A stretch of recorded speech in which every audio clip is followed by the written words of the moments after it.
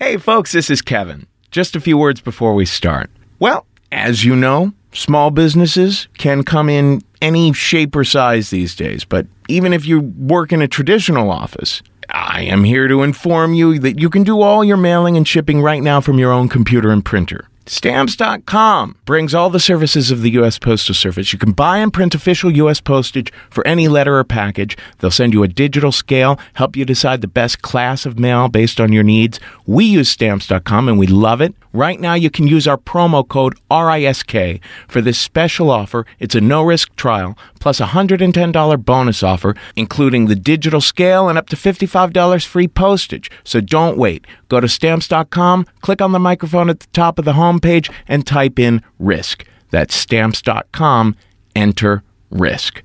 Now here's the show.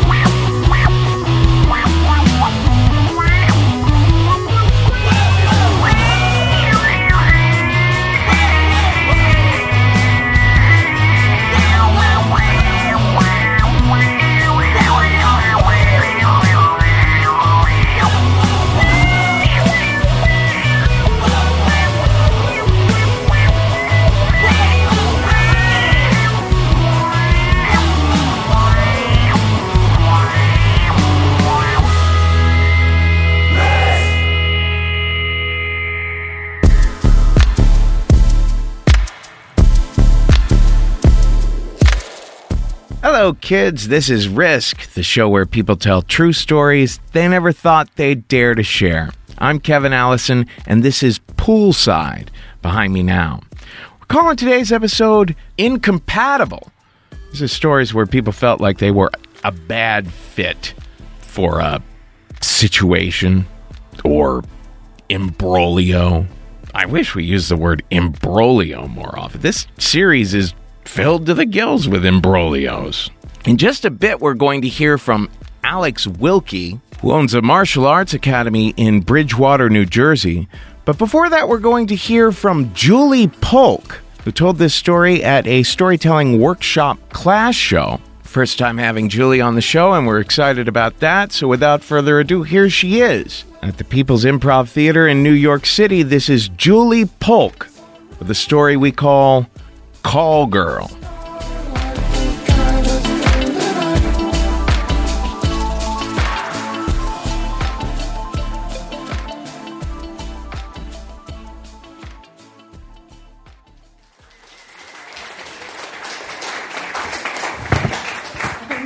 So I grew up in a fairly waspy family in Philadelphia, which meant that I never really rebelled outwardly, but I always had this kind of fascination with the dark side. And then when I was about in my early 20s, I stumbled across this TV movie called Mayflower Madam, which was about Sydney Biddle Barrows, who was also from a waspy Philadelphia family, although the Biddles were far more prominent than the Polks. But Sydney Biddle Barrows had gotten busted for running a high-class prostitution ring in New York City. And I kind of went, huh. And then at around that same time, my friend Susan, my college friend Susan, announced to me and all of the rest of our friends that she was working at an escort service, not as an escort, but answering the phone. So she would sit there and men would call in who wanted to have sex with prostitutes, and she would make the arrangements for them. She was like a receptionist. She was a booker. So there was something in the fact that these two things happened at around the same time that became this like harmonic convergence of appeal for escort services to me. And I was like, I am going to go do that. And I didn't have any idea how to actually go about doing this, but I was like, it can't be that hard. So I flipped through the back of the Philadelphia City paper, which was their alternative weekly, through where all the adult ads are. And I found an ad for this place called Caesars, which was super, super tacky, but they had managed to spell their own name correctly, which was better than the pizza place down the street, and all I needed to know. So I picked up the phone, and I was like, hi, do you guys need somebody to answer the phone? And they were like, yeah, come on down. And that's basically how it happened. So So Caesar's was run out of this really dingy apartment in downtown Philadelphia. The building was really nice, and it was actually next to this really brand new, big, beautiful hotel. But the apartment had this kind of threadbare pea green carpet, and the walls were kind of cracked and yellow, and the windows were so dirty they were basically opaque. And it was run by this father-son team named Lou and Bruce. And Bruce had this big florid face and pinky rings on both fingers. And he hands me a box of 3x5 cards that have the girls' names on them. And he says, so, here's what happens. The girls call in, they want to go on, you pull their card. A guy calls in, he wants to see somebody, you look at who you got, you make the match. It's $175 an hour. Girl gets 100, we get 75, you get 10 out of that. Come in the next day, you get your envelope of cash. You get that? And he looks over at Lou, who has this, shock of bright white hair and is wearing a medallion the size of a business card with a die-cut l'chaim in the middle of it. And Lou just winks at me, and I am, charmed. I am so excited about this. And Bruce goes, so some very important things. You never, ever say the word sex. Anybody says something like that to you, you act all offended like you don't know what they're talking about. Somebody calls up, they want to know what the girl is going to do with them. They want to pay cash. They're calling from you from a hotel. That is a cop. You get off the phone right away. That is a cop. That usually happens on Thursdays. And I was like, oh my God, my job is to outwit vice cops. I am so excited about this.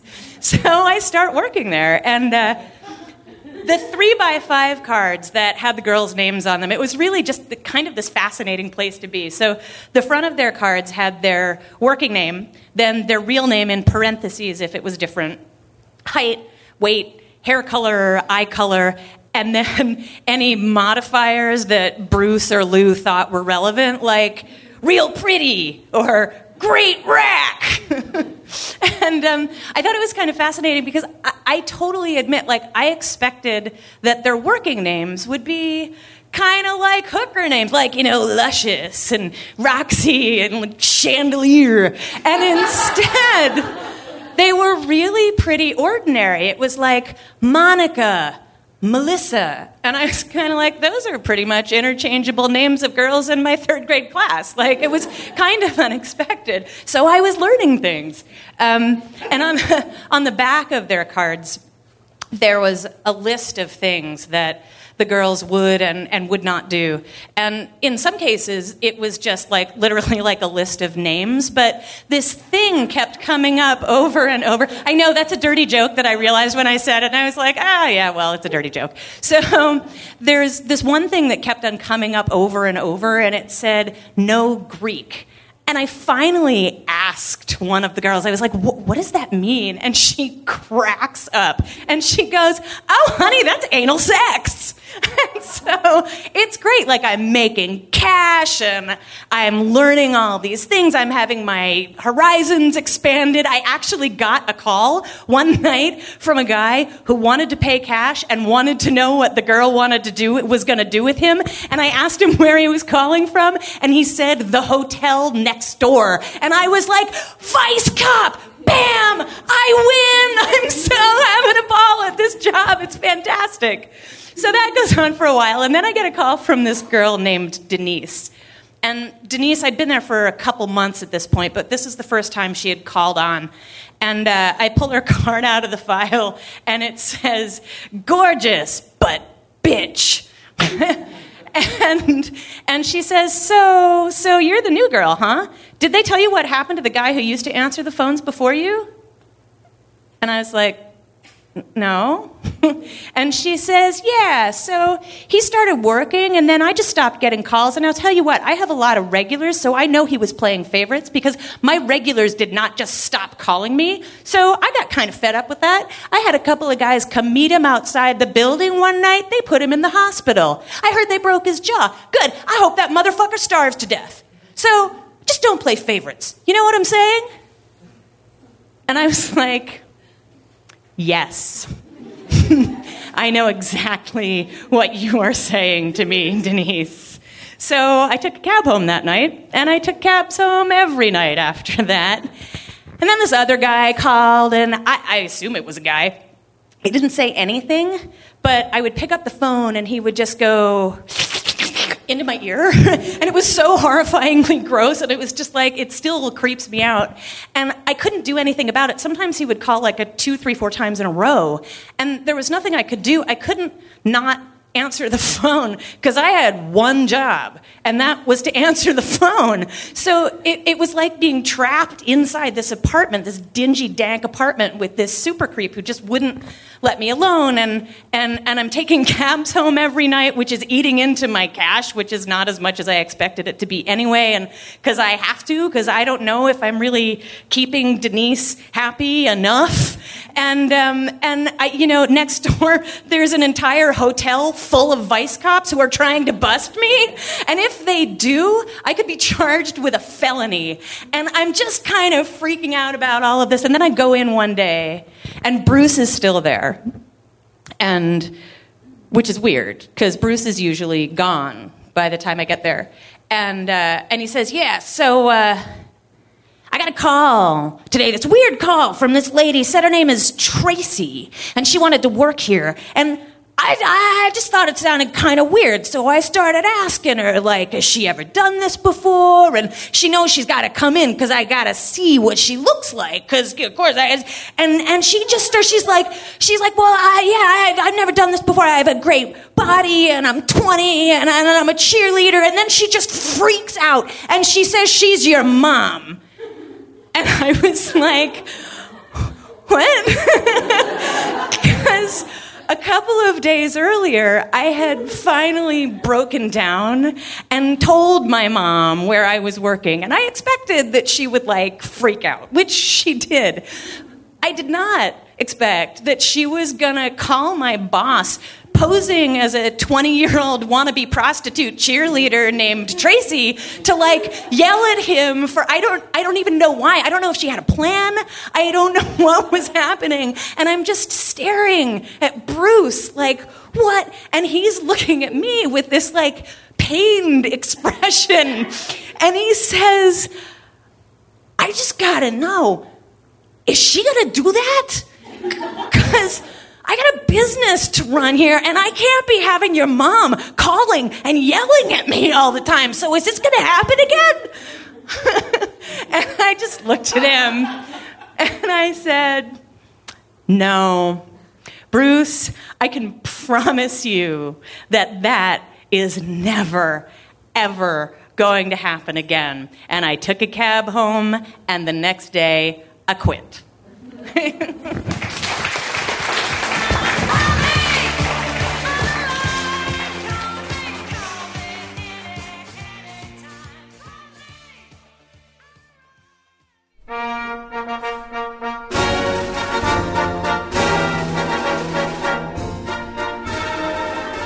Quite a few years ago, my uncle and my cousin, they trained wild animals. And my uncle was also a stuntman, so he used to do a lot of work in the movies, westerns and stuff, where people would roll around and fight with mountain lions and stuff like that, and some of the westerns getting shot with flaming arrows and all that stuff, so he did a lot of that work. And him and my cousin were traveling out here on the East Coast to pick up some animals out in New York City that were coming in on the docks. And while they were here, they stopped by to visit us. So they brought the tractor trailers and they pulled them into the yard. I live in Far Hills, and we have 12 acres, so we're out in a wooded area. So we had plenty of spots. We got a pond there. We have some streams and stuff, so plenty of room for the animals to, the ones he could take out, like the elephants and camels. They could lead them around, and he would give rides and stuff to the people in the neighborhood on them at night. So Buddy, the chimp, he was, he would stay in the house, and he would, he was their pet, and he was trained. And he would come out with me, and I would take him down to the 7-Eleven, to get him frozen sodas. And we'd get them, and the people in the store would just be laughing, looking like, what the heck is this? Where's this friggin' monkey coming from? So he would grab whatever was in reaching distance. So, of course, once he grabbed it, I had to buy it, So this went on throughout the week at night, and we would play inside Rough House with Buddy. we'd play with him and, just having a good old time. So I was sitting on the front lawn, just on the grass, talking to some of the people hanging out. People were having a little barbecue. And Buddy the Chimp, every once in a while, he would come running around. And when he'd come running up to me, I would just kind of grab him and bend his head and bend him into a ball and roll him on the ground. And he would roll and he'd make noise, he'd run around, and, he'd come back, and this play went on for a little while, on and off. So finally, I was just sitting there talking to one of my buddies, Buddy had come running around, and when he came around, I was laying on the ground, and I had my leg up, and I kind of had my arm resting on my knee, like this. So he comes around, and he's standing there looking at me. I'm really not paying that much attention to him, because, he'd play, he would stand there, and then he would just take off on his own. So with that, all of a sudden, he grabs my arm with both hands. I look at him for a second, I see his mouth open up. I'm like, holy shit. And with that, he just clamps down on my arm. So I kind of panicked at first, because when he bit down, it felt like my arm was going to crush. So I punched him right in the nose, and when I did, he kind of just ripped back with my arm, and I was like, holy shit, this thing, I can't believe it. And as I did that, he just started coming right back at me. So I grabbed him, and I kind of threw him down, and then I tried to get to my feet. So as I got to my feet, he kept kind of leaping towards me. I kept grabbing him by his arms, holding him down, and he was just starting to get worked up and going crazy. So now I'm putting him on the ground, and I'm kind of hitting him a little bit to stop him, but not to hurt him. Unbeknownst to me, that I really didn't know that I couldn't hurt him yet, I was just still trying to be nice to him, because it was still, he's a cute little guy, So he's getting worked up even more. So he leaps up, and he's trying to bite me. He's got his mouth open, so I'm holding him by his arms, trying to hold him away from me so he can't bite me, and he's kind of like going side to side, trying to bite at my hands, but his feet have got me, because I can't hold him far enough away that he can still reach me. His feet have got me by the neck. So he's grabbing me, and I'm trying to turn because I don't want to grab my windpipe, and he's just tearing into me, and I'm trying to pull away, and every time I do, I can just feel him ripping into my neck, his nails and stuff. I'm like, oh man, this is not good. So with this, people are starting to run now. Everybody that's there is just starting to really panic, So I throw him on the ground, and every time I throw him down, he's like stuck to me like a rubber band. He just comes right back. So I held him down on the ground, and I got underneath him. I said, man, I got to really drill this thing. And I got low. I had to get low on him because he was short, and I came with an uppercut as hard as I could, and I cracked him. And he lifted up, and he really did a backwards flip and a roll, and he went quite a ways away from me. At the point, I was like, holy shit, I couldn't believe I didn't knock him out. He got up. He gets up, and he's running around in a circle, punching the ground. Oh, he was screaming and making all kinds of noise. And his fur is all puffed up now. So now he doesn't look like a chimpanzee anymore. Now he looks like Mighty Joe Young. I'm like, holy shit, what do I do now? Well, with that, my friends, everybody else are scattered. They're ran. And if this thing was fighting somebody else, I would have been running too. So with that, I look at the front door at the house, and my feet want to go, but my brain's telling me, don't run, because if he gets on your back, you're doomed. So now we're kind of looking at each other. We got a little standoff going there. I'm looking at him, he's looking at me, and I'm like, oh man. And he just starts punching the ground, and here he comes. Now he starts charging me. So with that, I'm like, oh man, my brain's racing. So I figure I'm going to kick him. But before I could go to kick him, he gets within a short distance, and he just leaps through the air. And as he leaps, all I see is his just mouth coming at me, all these big teeth like big white chiclets. So as he comes, I catch him kind of right by his biceps. And I just continue the momentum. I just did like a backwards roll and pile drived his head into the ground. And it sounded like a coconut being dropped from like 2 stories up. So I quick jumped to my feet. By that time, my cousin Eddie had gotten some people off the camel that he had on it. So he comes running up. Buddy gets up, and he kind of stands up, and he's got his arms up in the air like this. So my cousin comes running up. Of course, he's laughing because they think it's funny. My uncle and my cousin, they're half out of their minds anyway. So he goes, oh man, he goes, holy cow. He goes, that was unbelievable. He goes, like, you beat him. He goes, he's admitting defeat. He goes, take him by. I go, admit defeat? What are you talking about? He goes, no, it's okay. You can take him by the hand. You kicked his ass. And I said, really? He's like, I go, Eddie, I'm not touching this thing. He goes, no, you got to take him by the hand now and let him know. He said, you beat him. So he's admitting that I guess I'm the head chimp now, So I said, Eddie, if I touch this thing and this thing goes nuts, I said, I'm not only killing him, I'm beating the shit out of you too. So he starts laughing. So no, I take him by the hand, no problem. I lead him into the house. I go inside. My cousin Eddie takes him, kind of puts him, every time we brought him in the house, you had to put him in a diaper because, otherwise you'd forget your house, So I go into the bathroom. Now all the people are still outside. They're all kind of gathering their stuff and coming back around. They can't believe what just happened. Everybody, they just ran for their lives. Now I got the alcohol, the peroxide. I'm bandaging up my arm. I look in the mirror. My neck and my face are tore up, just ripped. So I'm cleaning that up. I must be in there, 20 minutes to a half hour. So I finally get myself all cleaned up as good as I thought I could. I'm like, yeah, maybe I should go get this checked out, So I walk out into the living room, and as I come out into the living room, I look over, and there he is, sitting there eating dry Cheerios, and he's watching the Flintstones. And he kind of looks over at me, gives me this little look, and I'm looking at him like, oh, you little bastard, I got him, I beat him, but I got the worst of it, because now I'm bit, I'm ripped up, I'm like, holy cow. So then when I talked to my cousin after, when I went outside, he's like, the thing just happened to get worked up, and it was like a challenge, he just snapped. He said that, once in a while that can happen, and if you don't beat him, he can't train him anymore. They won't listen, but they will test you every now and then. But he said, thank God it happened to be me tested, not somebody else there, because golly knows what he would have done, I mean, it was all, I had my hands full, all I could do to stop this thing from getting the best of me. And it was just sheer all out, swinging away there for a while. And, the fear was like, man, when that thing was over, I was like, holy cow. But after that, we were the best of friends. Never had a problem with him again the time he was there. And to this day, I'm still a head monkey, So I got that going for me.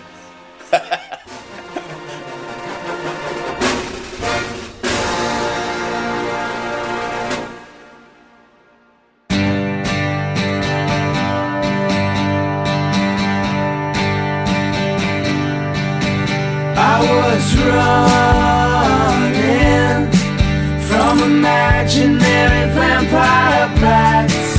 I was shrieking at the moon while Montezuma laughed. Oh, Aztlan blues and reds and greens and golds. I hope that I die when I'm 100 years old, looking like a New Yorker cartoon, sleeping in a golden cocoon with you.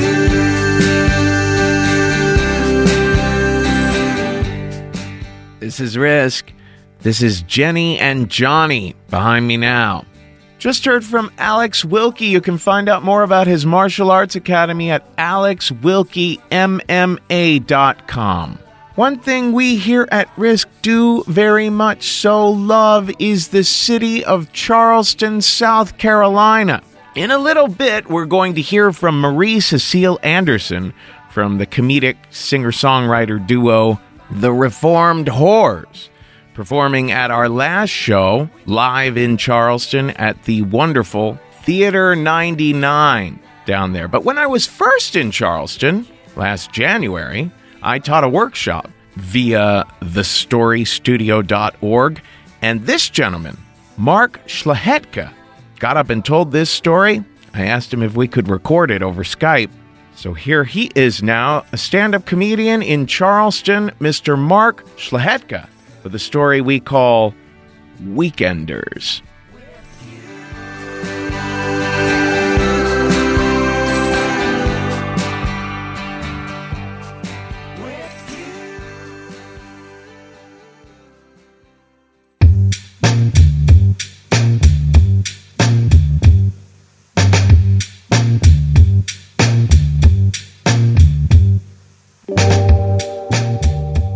21-year-old college dropout, back living with my parents in their basement and working in a shoe store. So I decided to join the Navy. And the boot camp was all one big drag, but one of the cool parts about it was just before lights out, or in Navy terms, bedtime, there was a mail call. And this was when you finally got the letters from your family and friends. And during this whole time, I started getting letters from Adrian. Now, Adrian and I had dated on and off for 3 years, and we realized we had a lot in common. We always had a great time together. I think one of the things I really liked about her was the simple fact that she was a complete opposite of me. She was very quiet, very polite, very intelligent. And it just seemed like every time we were together, we would have fun. But eventually things would start to deteriorate and erode, and we would break up. But we'd eventually come back together, just seeing how silly things had gotten between us.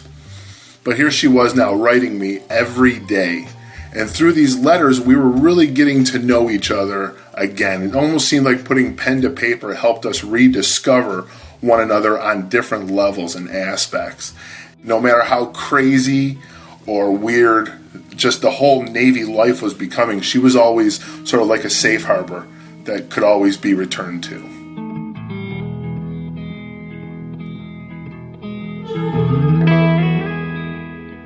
So I'd finally graduated from boot camp and was ordered to Florida for 1 year of schooling. And while I was down there, what started off as phone calls between the two of us turned into visits. She would fly down on a Friday. We would go out, we'd party on the beach, we'd have a blast. We'd rent jet skis, fun in the sun. And on Sunday, I would take her back to the airport. She'd fly off, and this was easily the most perfect relationship I'd ever been in. I went back home on leave for a quick little Christmas vacation break, and while I was there on New Year's Eve, I proposed to her, in which she gladly said yes. But in this time, I'd gotten orders. I had to go to Seoul, South Korea for 1 year. So the plan was, while I was overseas, I would send back money to put towards a joint wedding fund. She would stay back home, and she would completely plan the wedding with help from her mother for 1 year. My time in Korea came to an end. I was going to fly home, get married, and enjoy 30 days of much-needed vacation time.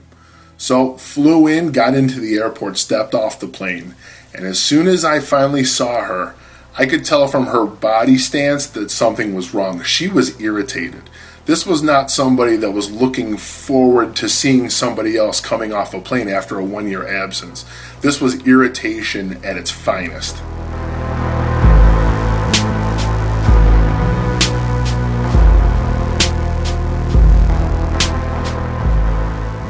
This was 4 days before the wedding that I was arriving, so I had kind of thought to myself that maybe this was the stressful point. Here she was, having spent a year doing all of the work towards it, and here I was showing up at the last second. But it just didn't seem that she even wanted to take the time to explain to me what was going on.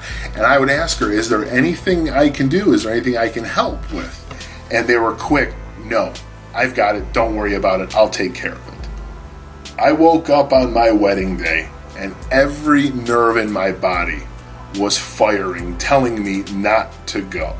We were riding in the limo to the wedding, and the guys in my wedding party are all having a good time. They're already drinking, they don't care.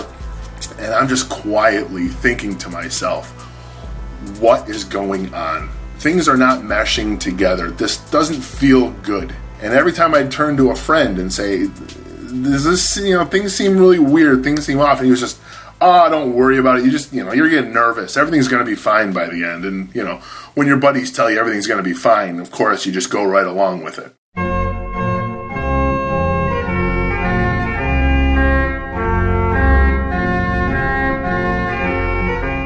This was definitely the big church Catholic wedding.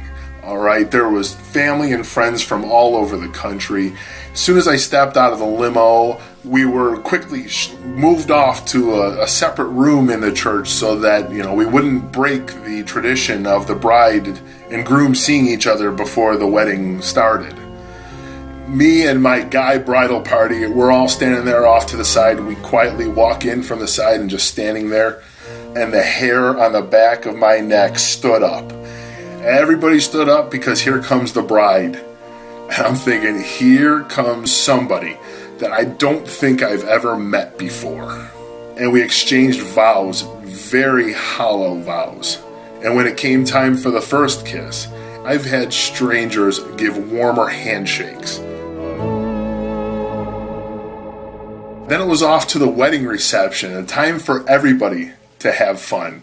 I mean, this was the part where everybody was involved. We had the family and the friends, the parents' bosses, people I'd never met before, but I was somehow related to, were at this wedding reception. But nobody noticing that the bride and the groom are standing on two completely different sides of the reception hall. I would try to walk over and say hi and maybe steal a kiss from the cheek, and I was almost pushed away. The only time you were going to see a bride and groom standing next to each other was on top of the cake.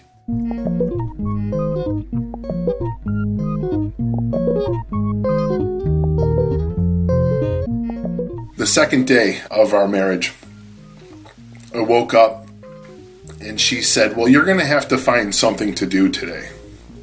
I said, what? She says, yeah, I already have plans. I'm going out with my friends. I'm sure you have something else you can do. So I'll just catch up with you later.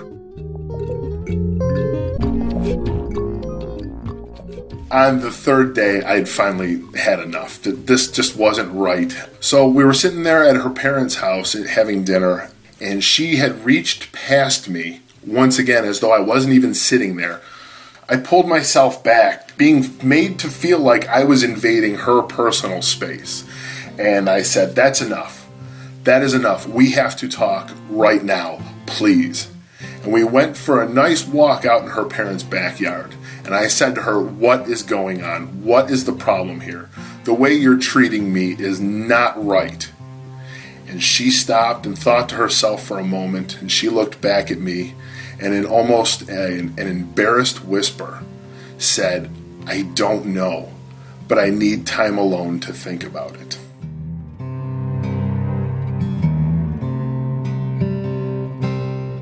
We decided it would be best for us to split apart for 24 hours so that we could each get our heads straight and determine exactly what we wanted our next move to be. But 24 hours later, we finally met up on neutral turf in a state park, and we sat on one of those long aluminum benches that swing, and it overlooked onto a big hill. And finally she turned and looked at me. And again, very softly, she said, I'm not ready for this. I don't want to be married. I remember she kept speaking. She was probably making a good case.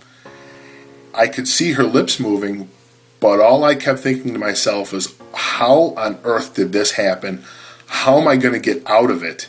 By the time I finally snapped to and realized that she was still talking, she had ended with an even quieter, I'm sorry, this just has to end right now.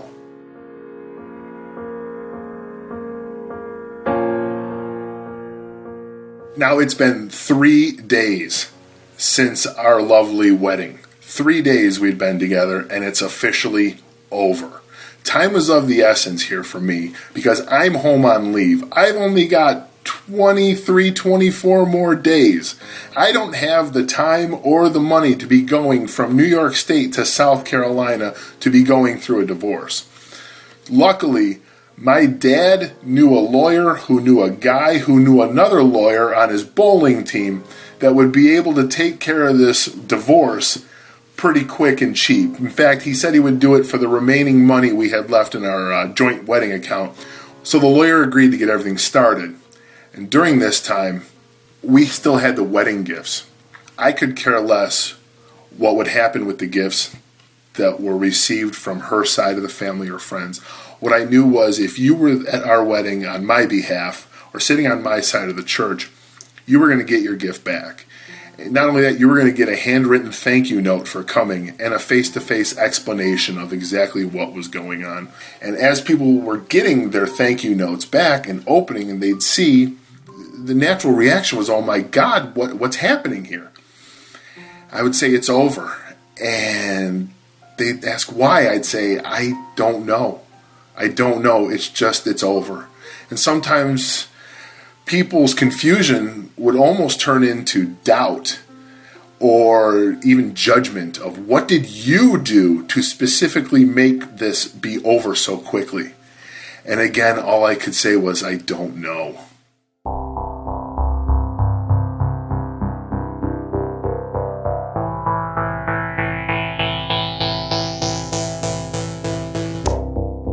In between my times of returning gifts, I still had to check in with our lawyer. So as I'm going there, he's showing me how this divorce is laid out.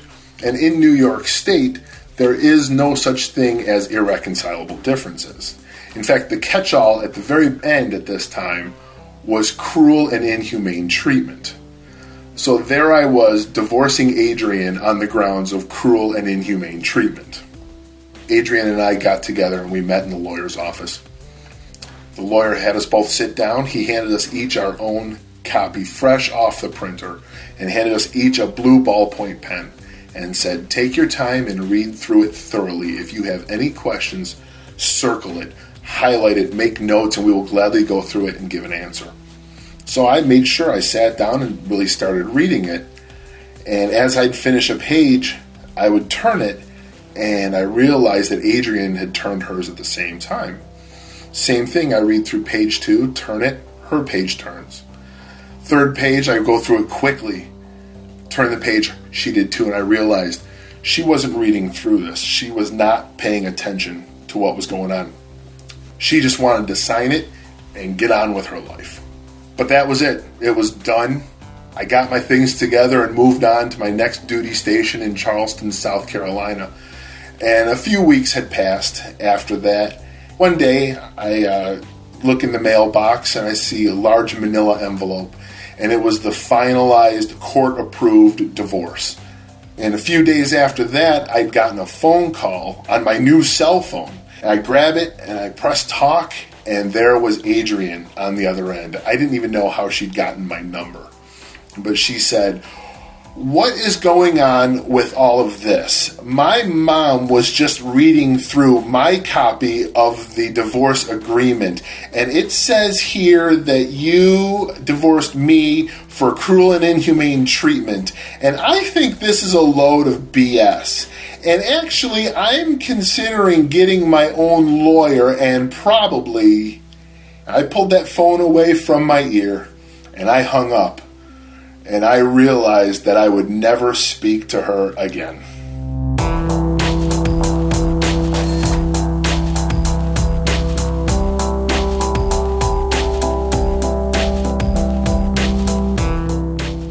The fact that she wouldn't open up, the fact that I basically was left on my own to figure everything out, kind of left me scarred for a while. But luckily, I made some new friendships. And one night, I met a fantastic woman whom I've now been married to for over 10 years.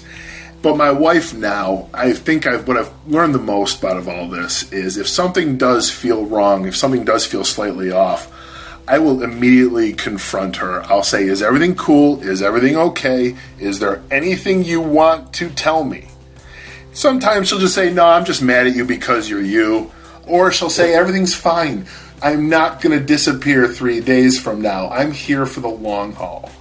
And sure, there'll be times when I do start to make a dumb decision, and she'll be standing there over my shoulder saying, are you sure once you get to the end of it, if 3 days from now, that's exactly what you'd want to live with for the rest of your life? Usually she's right.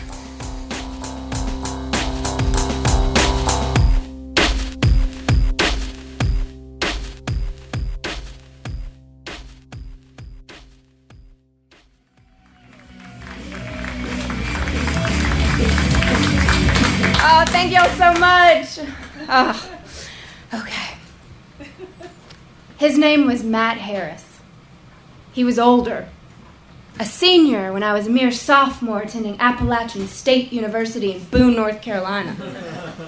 The first time I set eyes on Matt, I was standing on the steps of Chapel Wilson Hall, and all of a sudden, a 1970s bright yellow Pontiac Thunderbird pulled right into a handicap zone. This guy was not disabled. Oh, no. He was clearly just breaking the law.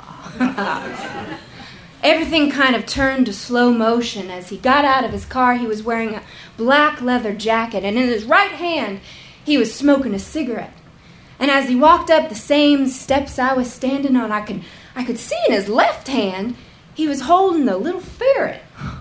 And as his eyes met mine, he flicked his cigarette. It almost hit me in my eye, but he flicked it into the bushes. And I knew right then and there that I had to have that guy with the ferret. You see, up until this point in my life, I'd only had 2 boyfriends, okay? Clay Anderson, who was the president of the high school marching band, and Matthew Crosby, who was my senior prom date, who would read me poetry and write me music, and we'd stay up really late and reading to each other Shakespeare. It was very romantic, but, you know, the thing with these boys is that they were just too nice, way too nice, because all I ever wanted was a bad boy. Not like Darth Vader or anything, you know, more like Dylan from like 90210, okay? Yeah, ladies, you know what I'm talking about. And you see, Matt Harris was this bad boy. We were in the exact same social circle, okay? We had the same friends, but Matt Harris, he never would speak to me, okay? He would watch me across the way at parties or in the hallway at school. I could see him watching me, and I knew he liked me. And it was kind of like, you know, in 5th grade when the boys would like be picking on you, and I'd go home and I'd tell my mama, the boys are picking on me, why? And my mama would always just tell me, it's because they like you, right? Mm-hmm. So I knew Matt. He wanted me just as badly as I wanted him. Okay, so I was going to call him on this bluff. So one night at a party, after having lots of shots of raspberry stoli, I went up to Matt and I started a conversation with him. Now, I don't remember what we talked about. No. But I do remember that we made out all night. And since that night, as most college relationships began, we became boyfriend and girlfriend. We started dating, okay? But Matt, you know, he never took me on any of those traditional dates. No. He was just way too cool for that, yeah. We would just drive around in his Pontiac Thunderbird with his ferret chainsaw, and we'd be listening to music. We wouldn't even have to have conversations with each other. No. We would just have, like, the wind blowing in our hair. We were just that hip, you know. But, you know, driving around that Thunderbird, it wasn't like I had kind of imagined it in my dreams. That thing broke down all the time. The roof leaked. My passenger side door wouldn't open, so he would make me crawl out the window sometimes, or the other way, I would have to crawl over the stick shift and out his driver's side.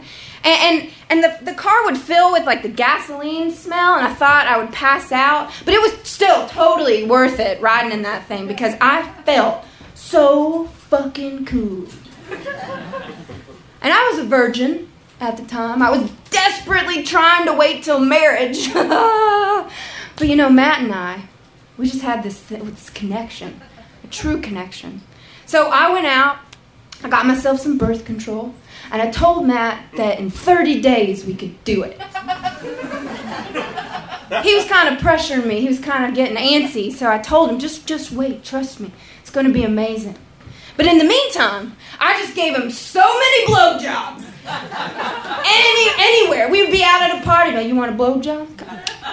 We'd be out hiking, you want a blowjob? Give me a blowjob. Because I know how to keep a man happy, you know? I'm about to tell you a little bit too much information, but I'm just going to go for it. I'm going to take a risk.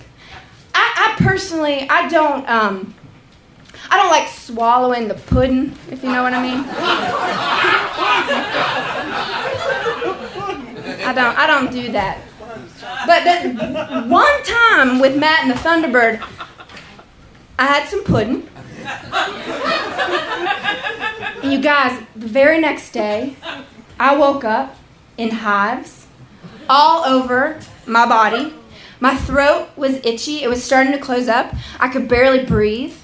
So I left Matt, and I was like dying. I went to the emergency room, and the doctor looked at me and said, well, what have you eaten today? And I was so embarrassed I couldn't tell him I had pudding. But I knew what was causing the reaction. I was allergic to Matt Harris. So when I told Matt that I was allergic to him, he actually got very, very angry with me. Like it was my fault or something. But I reassured him. You know, baby, we can do it. We're going to do it in like 17 days. Don't you worry. It's going to be amazing. Don't you worry, you know. So one night when I was sleeping over at his house, not sleeping with him, just sleeping, I woke up because I hit my head on something really hard inside his pillow. And as I reached in, I pulled out a black handgun. It was fully loaded, I could see. The bullets were shining in the moonlight. Talk about romance. I'd never held a gun before. Certainly not one under my pillow, fully loaded, owned by my boyfriend. So I looked at it, and part of me was really turned on. Oh yeah, my badass boyfriend has a gun, and he likes to keep it under my pillow. That's so hot. And then part of me was absolutely terrified. So I quietly snuck over, I put it in his dresser and kind of tried to forget about it. I never brought it up to him. I didn't really want to know the answer of why he had a loaded gun. He was from Kentucky, so I just kind of left it at that.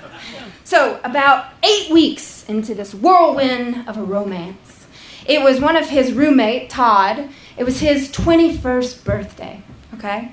You know, when somebody turns 21 in college, you gotta throw down, right? You gotta throw them the biggest party in history. And so Matt and all his buddies had decided they were gonna throw this crazy rager at their house. And one that definitely would go down in history, one that nobody would ever forget. And I certainly would never forget it, because sometime during the party, Matt just disappeared. He just left. I don't know. Somebody said they thought they saw him wandering off into the parking lot, and somebody said they might have heard him back behind the house. Nobody knew really where Matt was until it was about 3 o'clock in the morning, and the phone started ringing, and we picked it up, and it was the police saying that they had Matt Harris down at the station for robbing a convenience store on Kings Highway. And it would be $500 to bail him out. Okay, so we were all really, really poor college kids. $500 to bail my boyfriend out of jail. Should we bail him out of jail? No, we should. We should all get this money together and we should go bail him out. But at this point, there was about 5 of us left at the party. We were all shit-faced, and especially Todd, the birthday boy. I looked over at him, and he was wearing one of those, the turtle floaty things that you put a baby in. I looked over at Todd, and he had actually figured out a way to cram his little legs in between those holes, so he was wearing this turtle floaty thing, just passed out, drooling on himself on the couch. So we got Todd up, we got a sober neighbor to drive us around to all of our different banks to take out, $100 here, $100 there. I took out $200 first. Then one of Matt's roommates, Hunter, he took out $100. My friend Andrea was there, bless her heart, she took out $100. And then there was Todd. Todd was still passed out, so it was kind of like a weekend at Bernie's type of situation. We're just like flopping Todd down, up into the ATM. I'm sure this is illegal, but we were like, hey, Todd, what's your ATM PIN number? And he told us one number, and that was not it. Todd, wake up, you gotta wake up. What's your PIN number? We gotta get $100 out. He's like, we try that, and finally $100 pop out. So we all get back in the car, stumbling, just drunk as all hell, and we drive off to the police station, pick up my boyfriend. Okay, so we give him the $500, and Matt comes out, and he just walks right past me to his friends. Oh yeah, man, that was so awesome. Oh my God, that was crazy, yo. So they all get in the car, and what we find out in the car is that Matt did not have his gun with him, thank the Lord, but he did go into this convenience store, and he grabbed a bag of Cool Ranch Doritos and a 6-pack of beer and ran the fuck out of there. Yeah, I'm so badass, All the while, a police car was parked in the parking lot and saw the whole damn thing, chased him, and he was like hiding under a car. They dragged him out, so he had scratches all over himself. And so they dragged him out, and that's how they caught him. That was the whole story of him robbing a convenience store. I was like, what the fuck is wrong with you, dude? But all of my friends were laughing about this story. Oh, my God, you're so funny. Oh, God. All the while, I'm just sitting there, like, silently crying to myself because this is the guy that I had fantasized about. This is the guy that I thought was, like, gonna be the one. But what the fuck? And I'll never forget, when we got back to his apartment, he went straight to his bedroom and closed the door. So I was standing there in the living room, like, and looking at his friends, like, do I go in there, or, like, do I just walk home? It's, like, almost 6 in the morning, but I'll go in there, I guess. I don't know. So I walk down the hall and I open the door, and there's Matt just lying there, all in his clothes still, in fetal position, looking like a fucking baby. So I stay in my clothes, and I get kind of in the bed, and are you okay? Nothing. Do you want to talk about it? Nothing. He remained silent for the entire night. And when I woke up the next day, Matt was gone. Gone. I didn't know where he went. So I went, and Todd, the birthday boy, really still good friend of mine, he walked me all the way back to my place, and all the while he was just reassuring me, everything's going to be fine with you and Matt. It's going to be fine. You guys are great together. Great. You guys are great together. But we weren't. Because that night, Matt called me, and in about a 1-minute conversation, he said, you know what? I don't think we're really good together. We're just too different of people. And that motherfucker broke up with me. And as I hung up the phone, I felt so relieved. I was 2 days away from losing my virginity to this guy.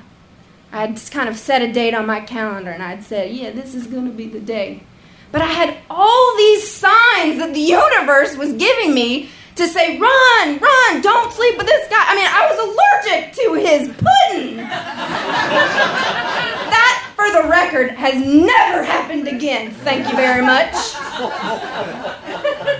He had a gun under his pillow, and he just robbed a convenience store for a fucking bag of potato chips. I mean, come on. I was so relieved that I did not give Matt Harris my V card. I did, however, give Matt Harris $200 to bail him out of jail, which he still owes me to this day. What the fuck? Thank y'all so much.